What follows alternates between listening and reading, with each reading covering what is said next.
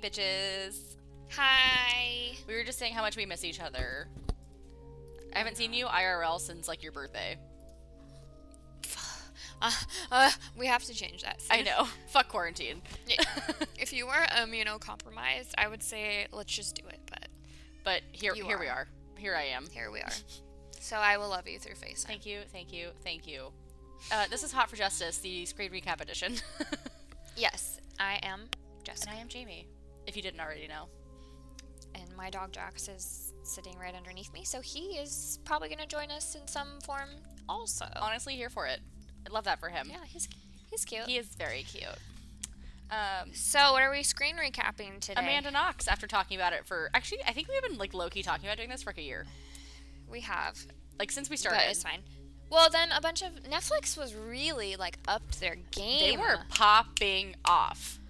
Like, so much good stuff. You know what we also didn't do is the second half of Tiger King, but I feel like the hype is, like, I know. over. I think it is, too. And I'm, like, not really interested in it anymore. Literally same. Like, I was talking to Jackson about it the other day. Like, he was like, did you guys ever record the second half of that? And I was like, no. I think it was just too hard to get everybody together. And he's like, yeah. You can count me out. I'm Tiger Kinged out. I was like... Yeah, me too. That's how I feel.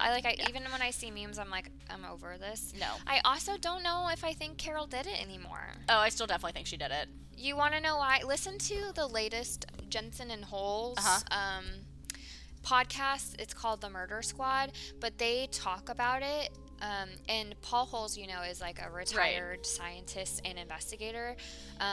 He they get the like case file. They talk to like the sheriff. He looks into it and he makes a lot of really good points that like, yes, Carol might have had a role in it, but also he was in bed with a lot of dangerous people. So it also makes sense that he could have been offed by somebody else. Given that, yeah, like he had a lot of enemies. That's kind of wild. Okay. Yeah. I think that's a classic. So go listen to it because I listened to it and I was like, oh, you know what? I kind of feel bad for her because what if she didn't do it? Everybody around the whole world is just like, that bitch Carol Baskin killed her husband, whacked him. I actually saw on Facebook, because I had like joined like one of those, you know, those like dumb Facebook groups that are like kind of like jokey, like basically like meme pages. Yeah. So I joined one that was called Carol Baskin Definitely Killed Her Husband or something to that effect, because it was just like all Tiger King memes for like 2 months straight. Ever. Yeah. Literally yesterday someone shared a post from her page. She is selling like, hey all you cool cats and kittens face masks. Oh my god. Like cloth masks. She should. She's capitalizing. Like, good for her. You know what, though? That's why that bitch is a millionaire and we're not. Yeah, and you know what? I think they're like $15 a pop, and I'm pretty sure they probably cost like 30 cents to make. So, right. Oh my god. Like, that bitch is getting her coin. She might as well. Yeah, I mean, fuck it, why not? To be honest, though, I kind of feel bad for her, like, a little bit, because everybody is making fun of her. Yeah. And she was... I don't know. Anyways. It's a lot. It is a lot. But that's not who we're talking about. We're talking about Amanda Knox. You want to know who Amanda Knox was?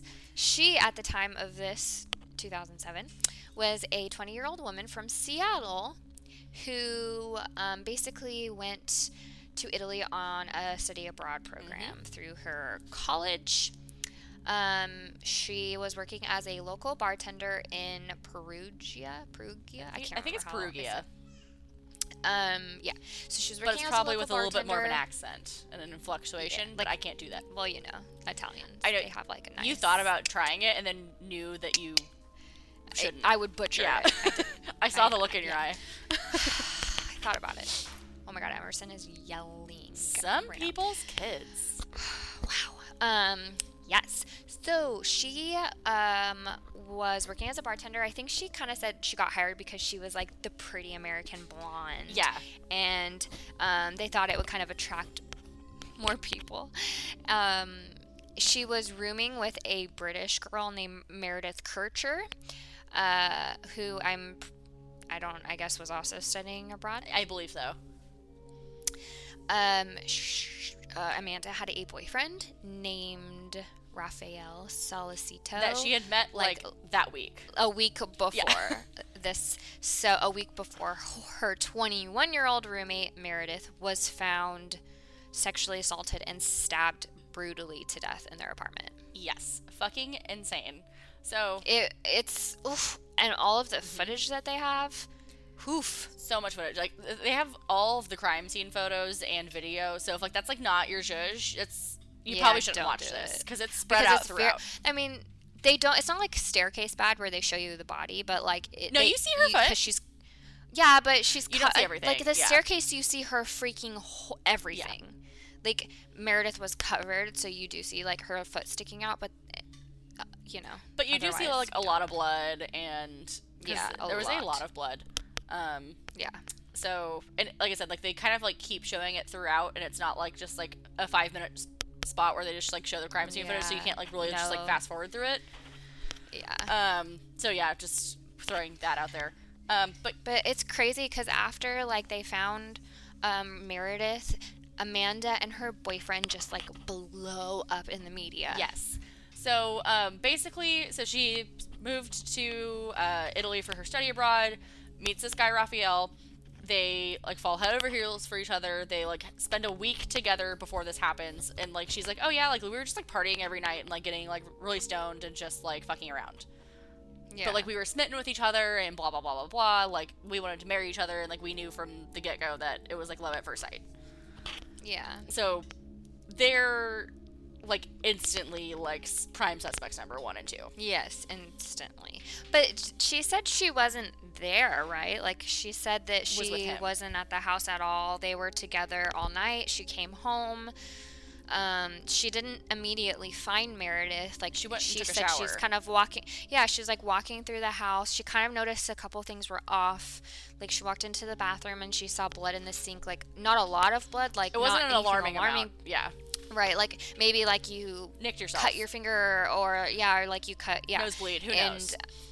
But then she also, I think, she found that somebody had, like, defecated. Yeah, there was it. They didn't in the toilet. Flush it. And she was like, "That's weird." And then she got in the shower, and when she came out, she saw blood on the rug. I'm pretty sure. They show a photo of that. There's like a not like a ton, but like definitely like a decent, like, it looked like maybe like a nosebleed or something to me. I would be concerned though if I came home and I found that, and then I think then she's starting to realize, like, something's not right. Yes.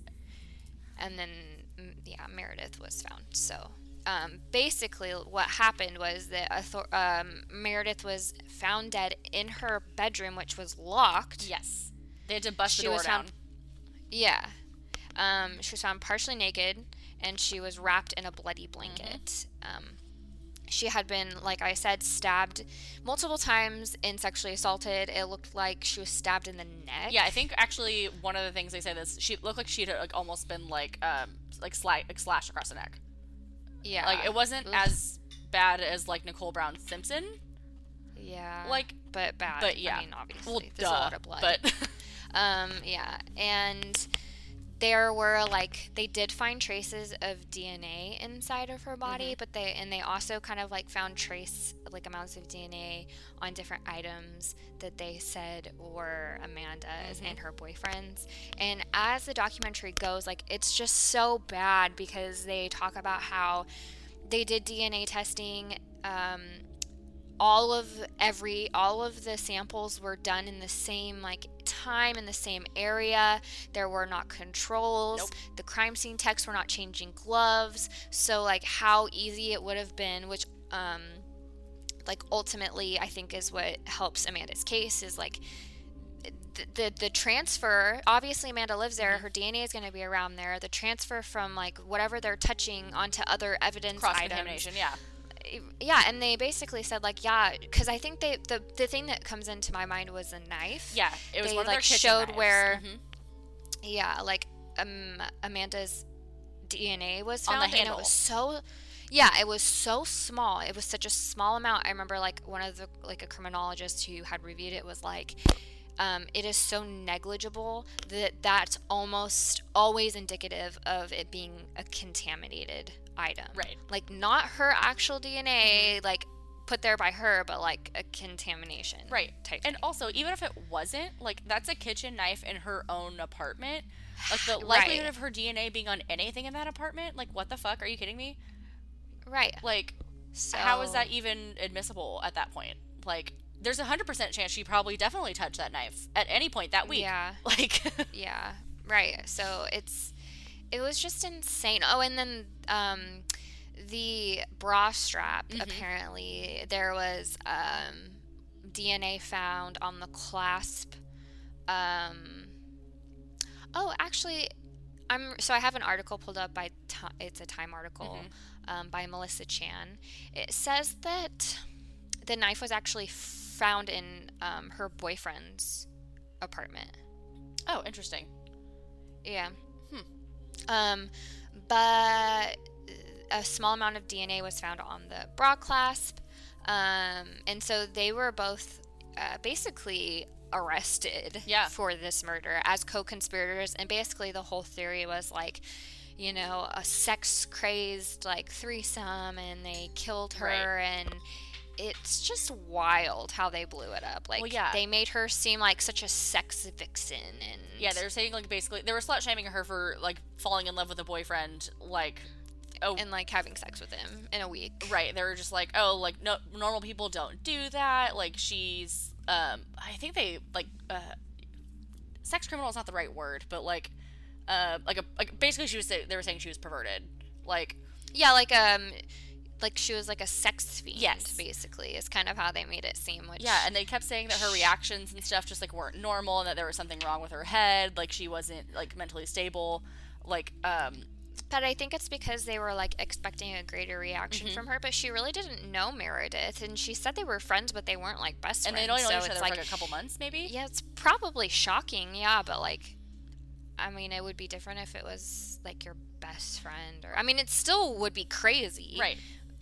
But, so essentially they go on trial. They are convicted in 2009.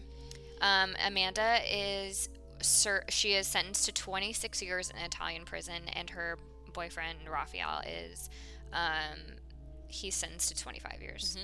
So they basically make her seem like she's the one in control, she is the leader. Yeah.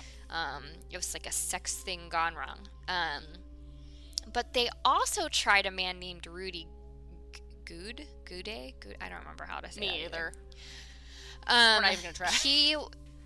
He was tried separately and convicted of her killing because his fingerprints and DNA were found at the scene of the crime. Yeah, I think arguably it was his DNA, like, either inside of her or, like, in one of her wounds. It was, like, because she had, like, a bunch of little scratches. Yeah. Like, maybe his, like, finger DNA or something like that. Yeah. And apparently he had worked with Amanda and her boyfriend. Like, at the bar, I think. That's, I think that's how they knew each other. And they basically said that all three of them killed Meredith. Right. So basically... Oh, yeah, he was sentenced to 30 years, and then his sentence was reduced to 16, and he served 16 and, like, pieced out. Oh, dang. That's crazy. I didn't know that. So, yeah, like, Amanda and her boyfriend, I mean, they broke up, obviously, but they were in jail. You know, this is massive news. It's crazy. Their convictions, they were appealing, obviously. Their convictions are overturned in 2011. So, like, 3 years later? Something like that? Yeah. 2 years later. 4. No, oh, yeah, no, yeah, because this happened in 2007. They were tried in 2009. So, after a first round appeals, but they were convicted again in 2014. Yeah. So basically, like, they keep appealing, winning their appeals, and then getting reconvicted. Yeah. I think at one point, though, she deuces it back to the States, she does. right? Yeah. And then they, like, extradite her back. In 2015, the top criminal court of Italy basically said that, like, there is no trace that they did this, either of them, Amanda or Raphael, because there is a, quote, absolute lack of biological trace of either of them on the victim's body or in the room where she was murdered. They basically blamed the tense media and like possible contamination of like why they were convicted. But basically after that, like they're done. They were found not guilty. They're vindicated, and it's over for them. Yeah. So I actually found on the Wikipedia page for this when the court published information on the acquittal like 6 months after it happened. The acquittal happened at the end of March, and then in the middle of September, the full report was published by the court system, citing glaring errors, investigative amnesia, and guilty omissions, where a 5-judge panel said that the prosecutors who won the original murder conviction failed to prove the whole truth to back up the scenario that Knox and Solicido had killed Kircher. They also stated that there were sensational failures in the investigation and that the lower court had been guilty of culpable omissions in ignoring expert testimony that demonstrated contamination of the evidence. Yeah. They were actually also paid $20,800 a piece by the country of Italy for good. For their they should have been issues. paid more. Oh, 100%. Like this is what 15 years almost of court and bullshit. They interview the prosecutor as part of this documentary, and he is just like convinced that they did it still. Oh, absolutely. There's no doubt in his mind that they definitely did it. And it's probably just like, I don't know, partially to save face, but it's like, you have to admit when you're wrong. Totally. And you're wrong. Like, I feel like he probably knows he's wrong, but he can't admit it at this he point. Had to keep going. Yeah. Because he'd realize it's he's kind an of like asshat. the Stephen Avery thing. Like, yes. When you get to a point where you can't, there's no going back. Mm-hmm. You just got to stick to your guns at that point, because otherwise you're just, you look like a loser. He does anyway, but. Right, but, all that's for nothing. It's crazy. But fuck. So, yeah, this story's fucking wild. It really is. So, now she is 29. She lives in Seattle. I'm pretty sure she's engaged, because I saw an article about her setting up a GoFundMe to help pay for her wedding. Oh my god, stop. I think she's working as a freelance journalist, or she, does some writing. She wrote a book called Waiting to Be Heard. It's a New York Times best-selling memoir published in 2013. She has her bachelor's degree from the University of Washington. So it's definitely interesting. She's such a polarizing person, and I think maybe part of the reason why the media was so intensely focused on her was because she's kind of weird. Yeah, so she says I was a quirky kid, I was not normal, I was just into weird shit, Yeah. She kind of glazes over her childhood at the very beginning of the documentary, and yeah, I think it's because she was a transplant from America, was maybe a little weird, and wasn't a prude, quite frankly. Well, and for surely the part about her being American. Oh yeah. And then with the sex angle, that sells. It's racy newspapers. And it's... Right. I remember 2007. I was 15-ish, depending on what time of year. I remember hearing about this, and until this Netflix documentary came out, I was always under the impression that she did do it. No, me too. I didn't know anything else. So as I'm watching this, I'm kind of oh, well, yeah, maybe she's let out, but she definitely still did it. But you watch it and you're oh shit, she really didn't do it. Yeah. But I feel the other guy who was sentenced for, I don't know, it just feels weird. Something just feels off about it to me. Too. But that also just could be because of no matter who makes a documentary and how the cookie is cut there, it's always going to be biased, and it's always going to be a little tainted, you know? Because I feel this one is very, pro her. You know what I mean? Yeah, there's no objective way to present this. It's either one way or the other. 100%.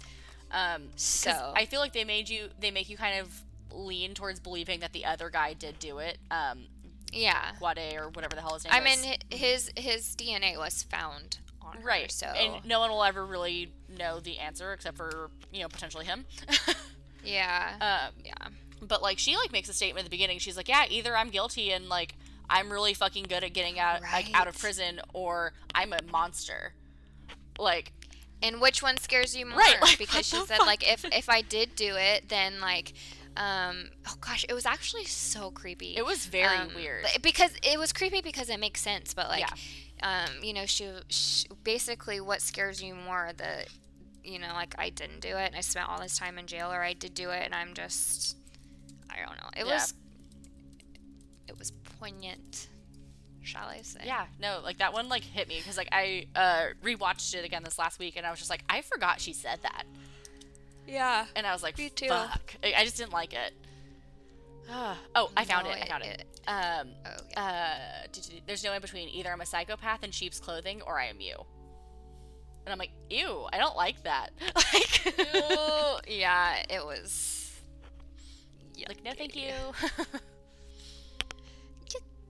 But yeah, so that's, I mean, really, it was an interesting one. It came out a couple years ago, but I think it's still really a good watch if you missed it the first time. But definitely, I mean, like, I've watched it twice and like I enjoyed it both times. I think it's well done for what it is. Like, again, like I don't think you can really tell the story without having one view or the other. Like, right, it's really hard to be objective with this case. Like, either you are agreeing that she did or didn't do it. Yeah. So it's just one of those things. But I think the second time I definitely picked up on things that I didn't the first time. So I don't know. Yeah, I enjoyed it. Yeah, it's not very long. It's like an hour and a half. Yeah, that's it. Just one movie episode. Yeah, and there is a little bit of Italian subtitles just to throw that in there. It's mostly like when the like detectives and stuff are talking, and like forensic people are talking. But other than that, like it's otherwise all in English. It's good. Yeah, definitely 10 out of 10 recommend. But yeah, so we'll be back on Monday with another regular episode, and then either that Wednesday or the one following will be the beginning of Trial by Media. Episode 1 on Netflix. Yes. Also, I think each of those are an hour, so not too bad. No, they're good. They're very interesting. The first one kicks it off. I was like, oh, wow, this is good. Yeah, I'm going to give that a go today. So, yeah. All right. Cool. We'll catch you then. Thanks for listening. All right. Okay. Bye. Bye.